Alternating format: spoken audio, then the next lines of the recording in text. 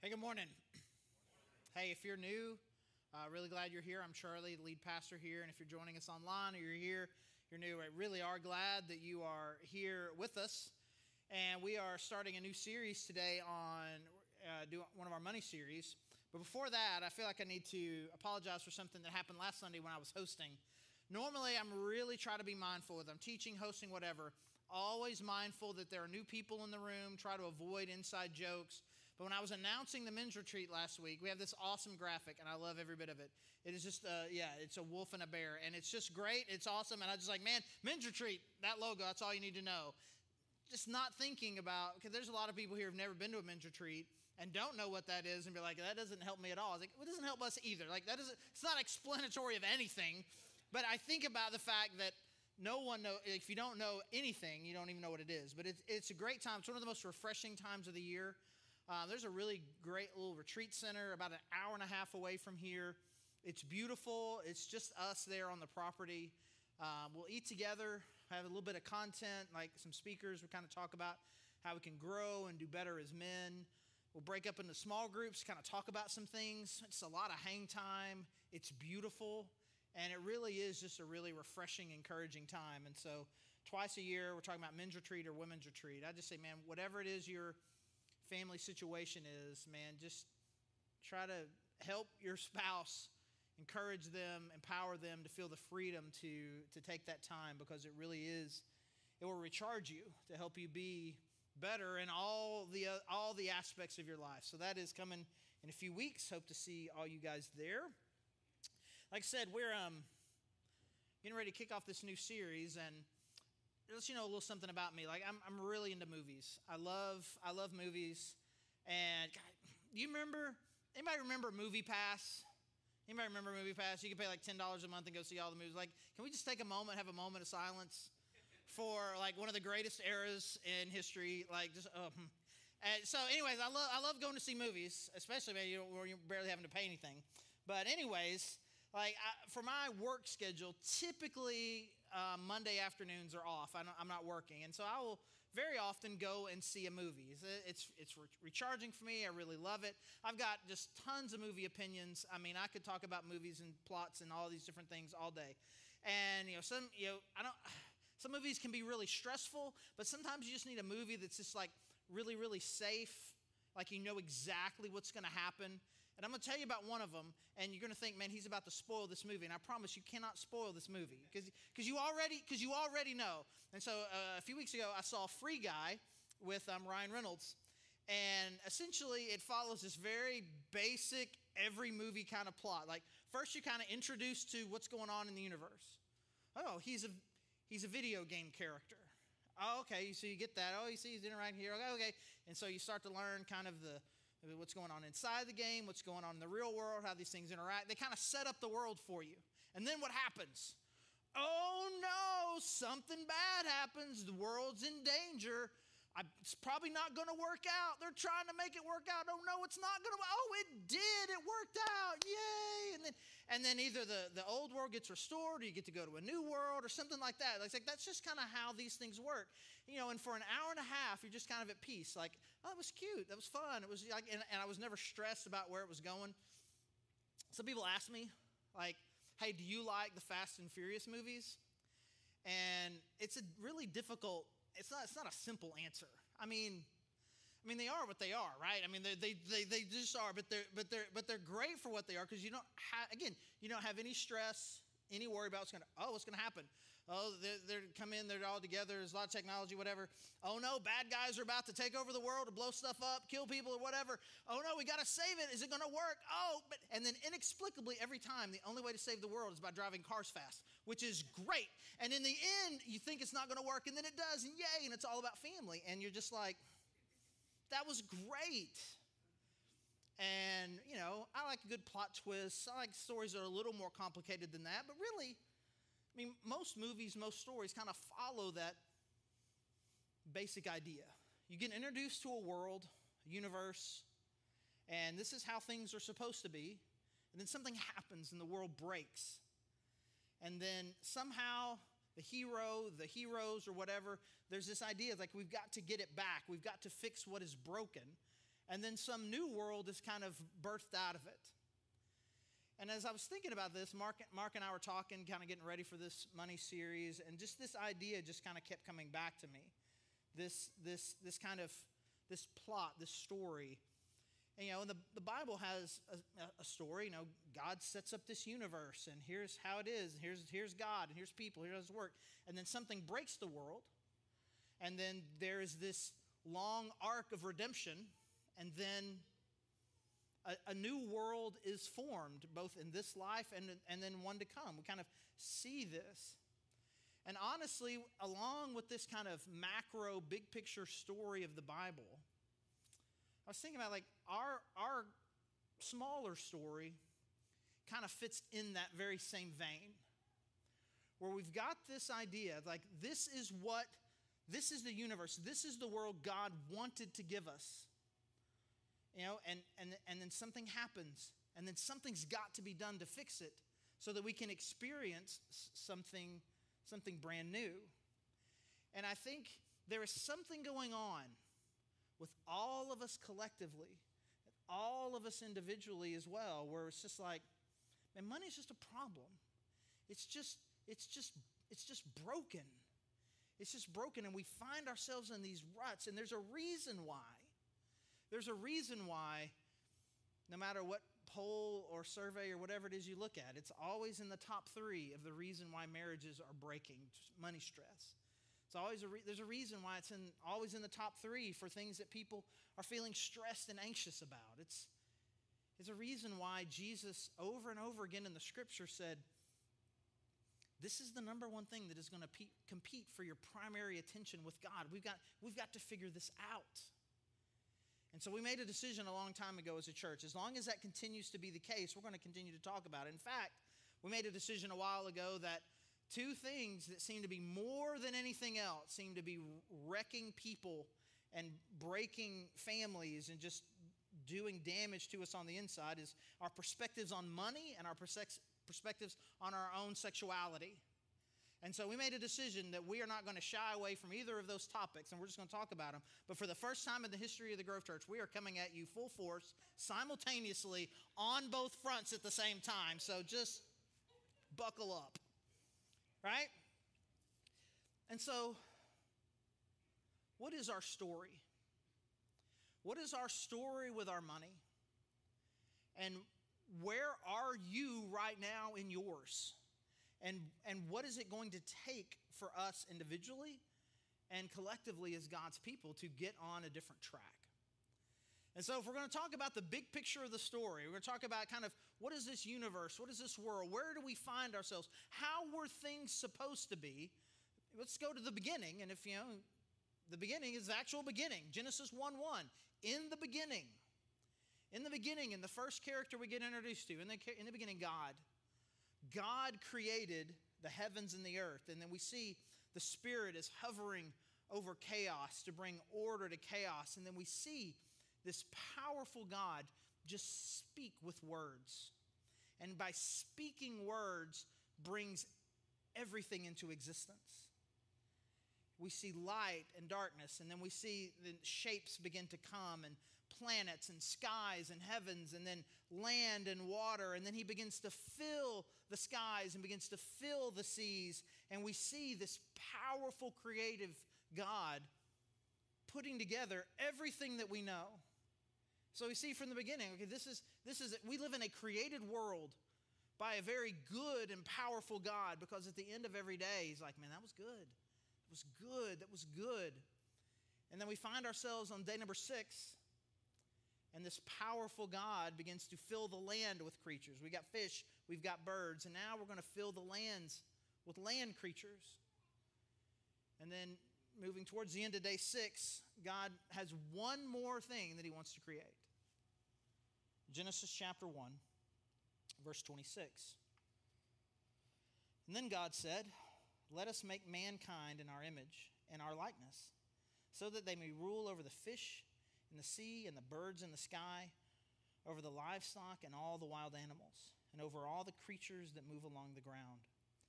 So God created mankind in His own image. In the image of God He created them.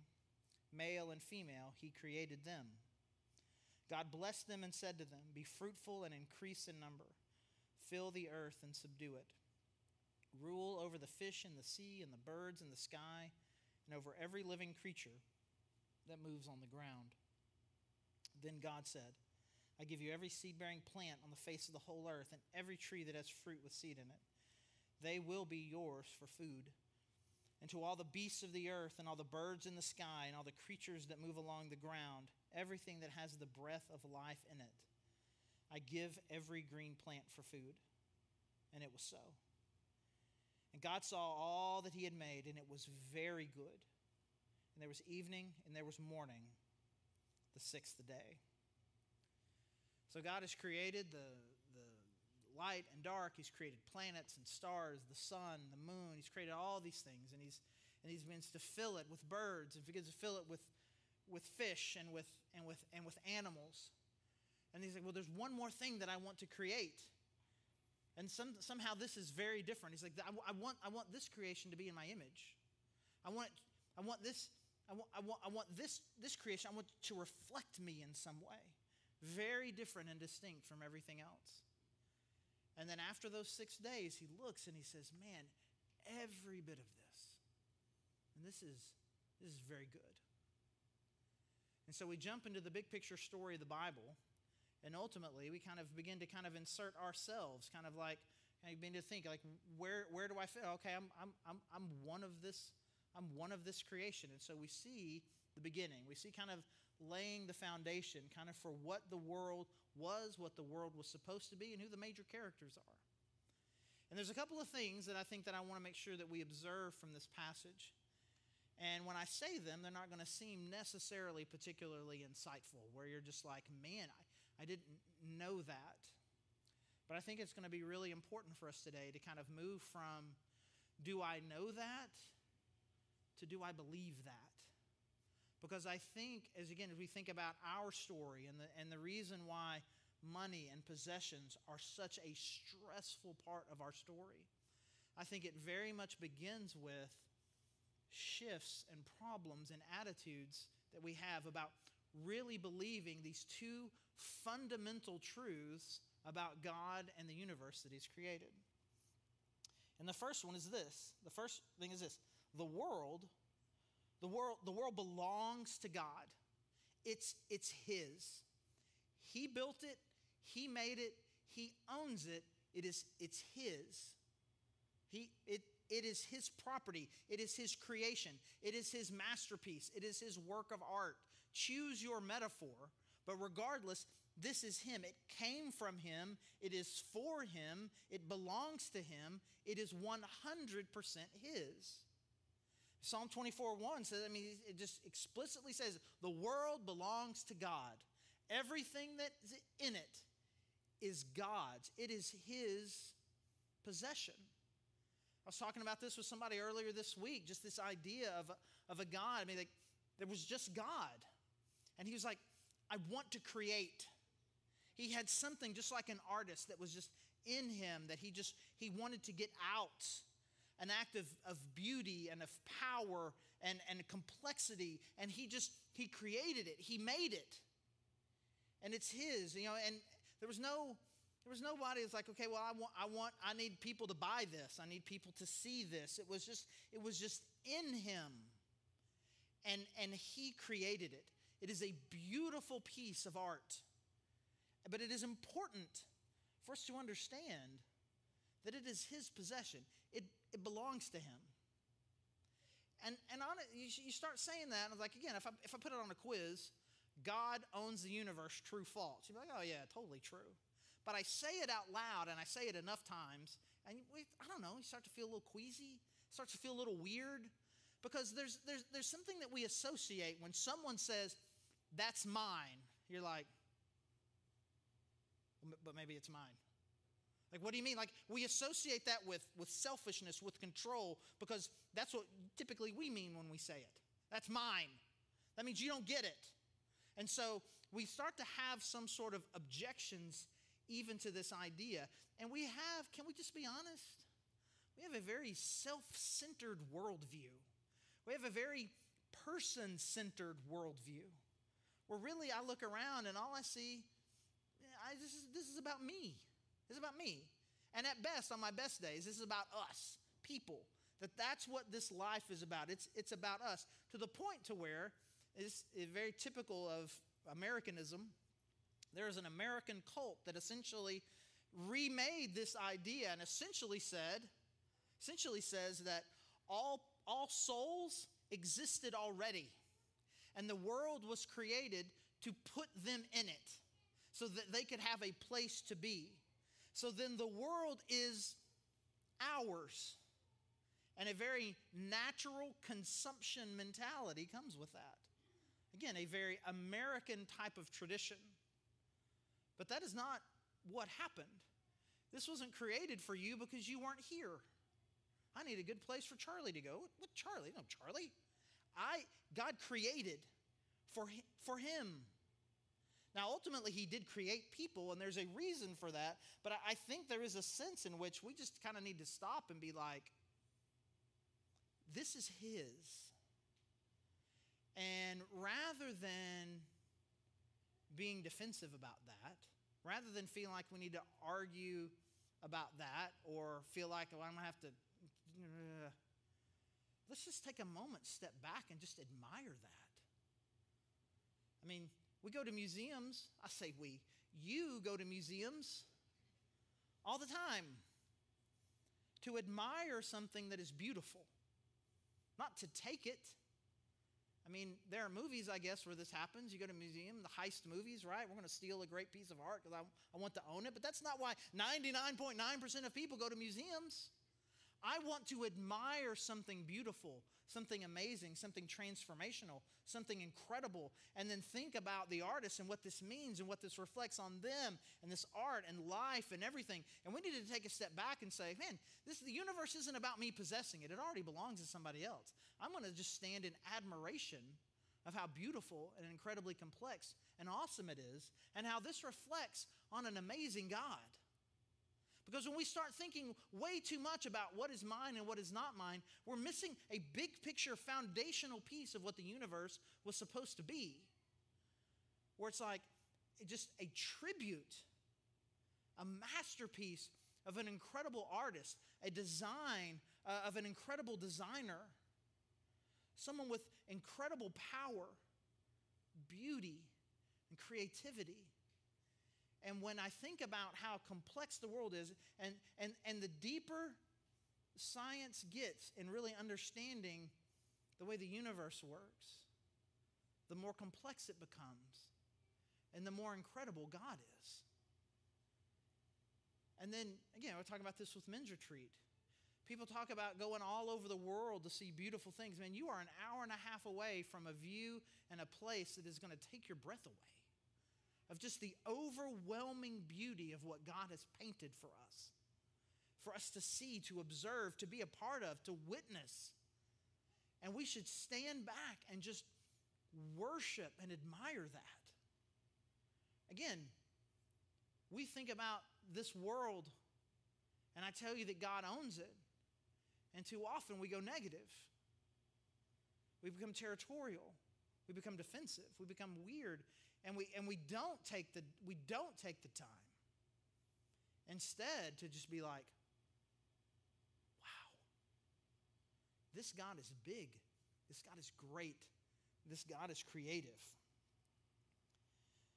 And so it all belongs to him. It's totally his. But again, he didn't leave it there. He didn't just create something. After, I guess we're halfway through day 6, he looks and says, this is all really good, but there's one more thing that I want to create. I want someone to experience this with.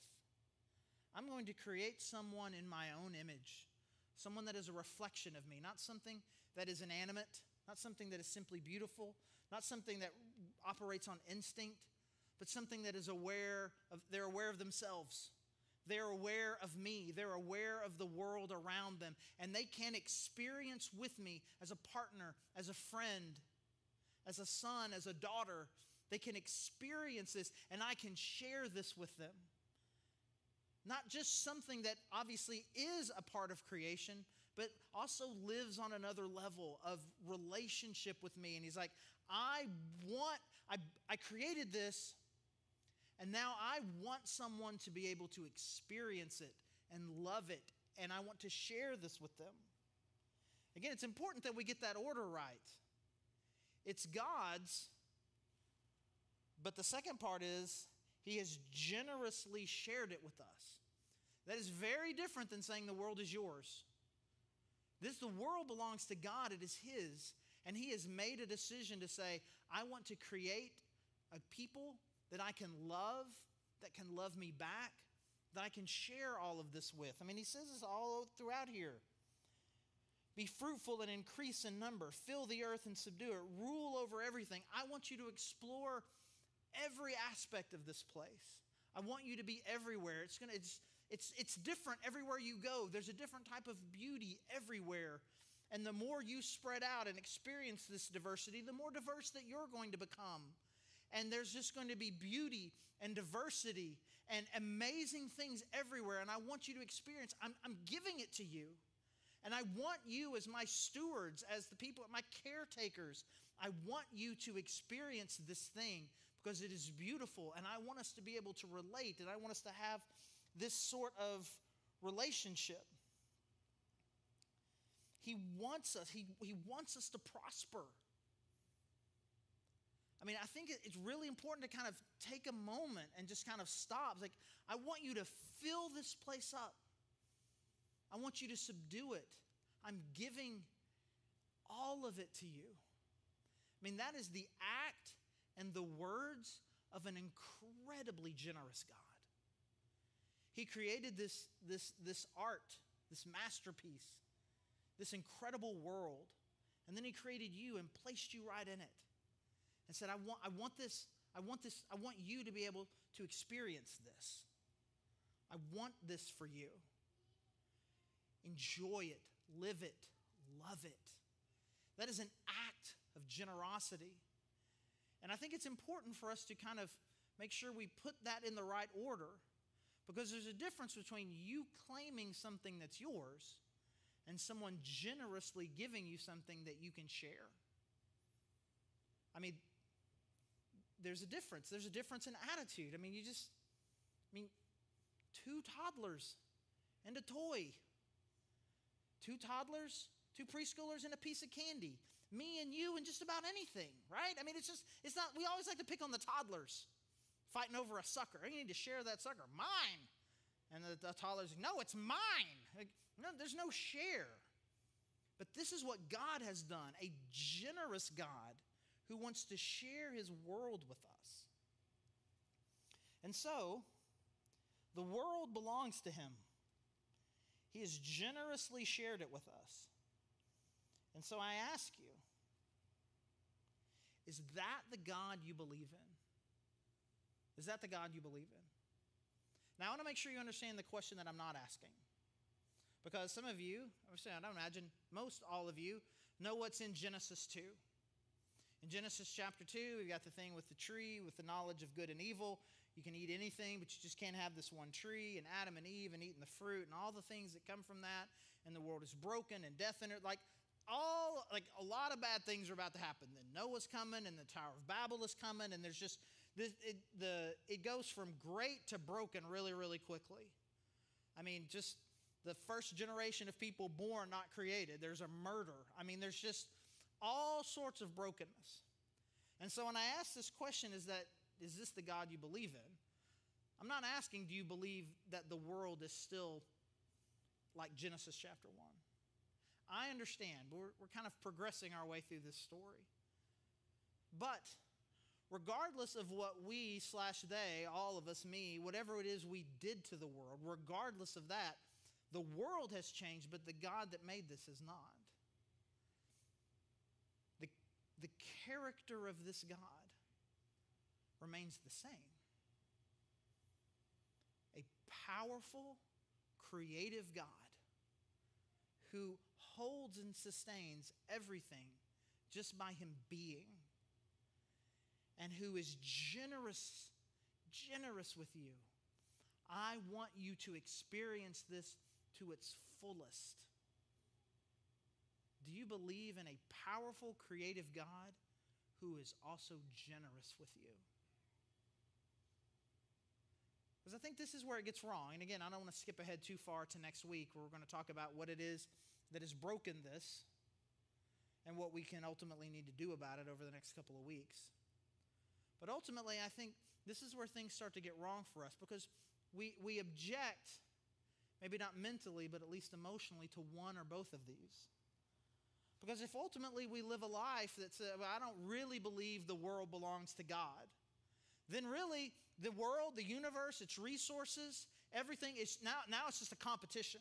It's a selfish competition about what I can get, and if I have it, you don't have it. And it just becomes this game. It becomes a game of consumption and greed.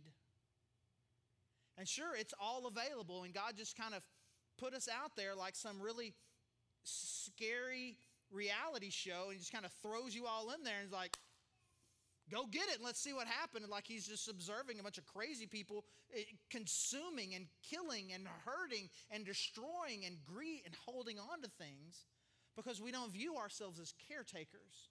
We view ourselves as competitors for limited resources.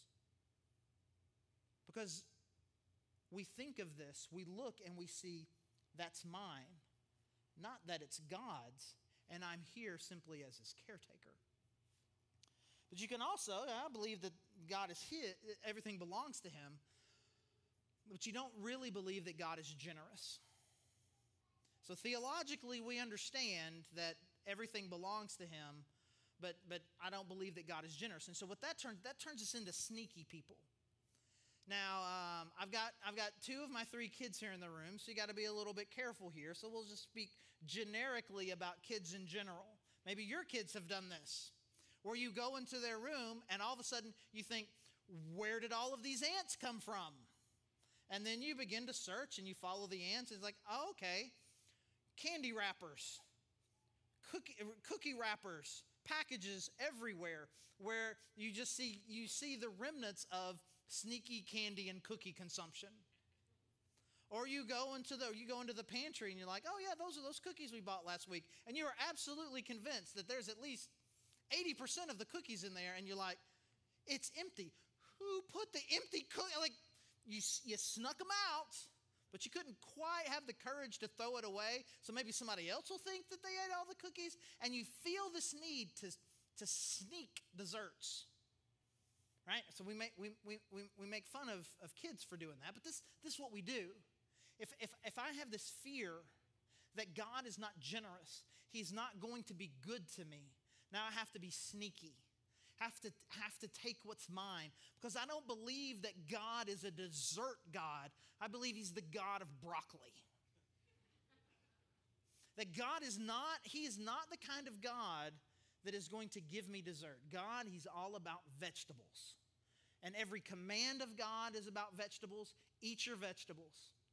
Don't eat dessert, eat vegetables. Don't eat, like, I read the Bible and those are the only two things that I see. Don't eat dessert, eat your vegetables. Every command feels like that to me, because I do not believe in a generous God. And we'll see this just the very next week for us, just a few verses away in the scripture. God says you can have absolutely everything in the entire world except this one tree.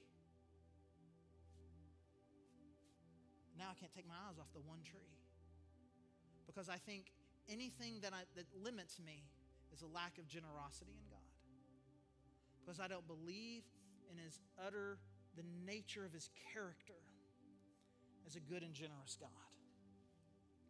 Or maybe we don't believe in either one. It's not his, he's not generous, so I just live in a world of no consequences. I wouldn't imagine that there's a whole lot of us here that think like that, but we see it. There is no God and he doesn't care, and I'm just going to do whatever it is I want to do. And so I think we can begin to see the way this can start to break. But let's take a step back from that. let's not jump ahead in the story too far. Let's take a step back and just say, who is this God? Let's not think too much. I think I spend too much time thinking about my own brokenness and how we've broken the world and how we need to fix that. And I think it's important to take a step back and say, who is this God? He is a creative God, a powerful God, full of beauty and detail. He is a master craftsman. He is a master artist. And he is incredibly generous. He has the intent of placing us here so that we could experience his beautiful, amazing creation to the fullest. This is his nature and his character. And I understand. I understand that we broke it. And I understand, and I would never want us to escape from the idea that not only did we break it, but that Jesus had to come so that we could even have this kind of conversation about how to experience this anymore because of what our sin did. But even in that, we just see even more glimpses of the generosity of God. Hey, they broke the world, and because they broke it, they can't experience it. I got to send my son to redeem them so we can try to get back on track. Evidence cover to cover of a good and generous God, of a powerful God, a creative God. And because we don't see it, we don't believe it, we don't experience it, we get off the wrong direction. But if we can take a step back and just in this moment, just worship a powerful, good, and creative God,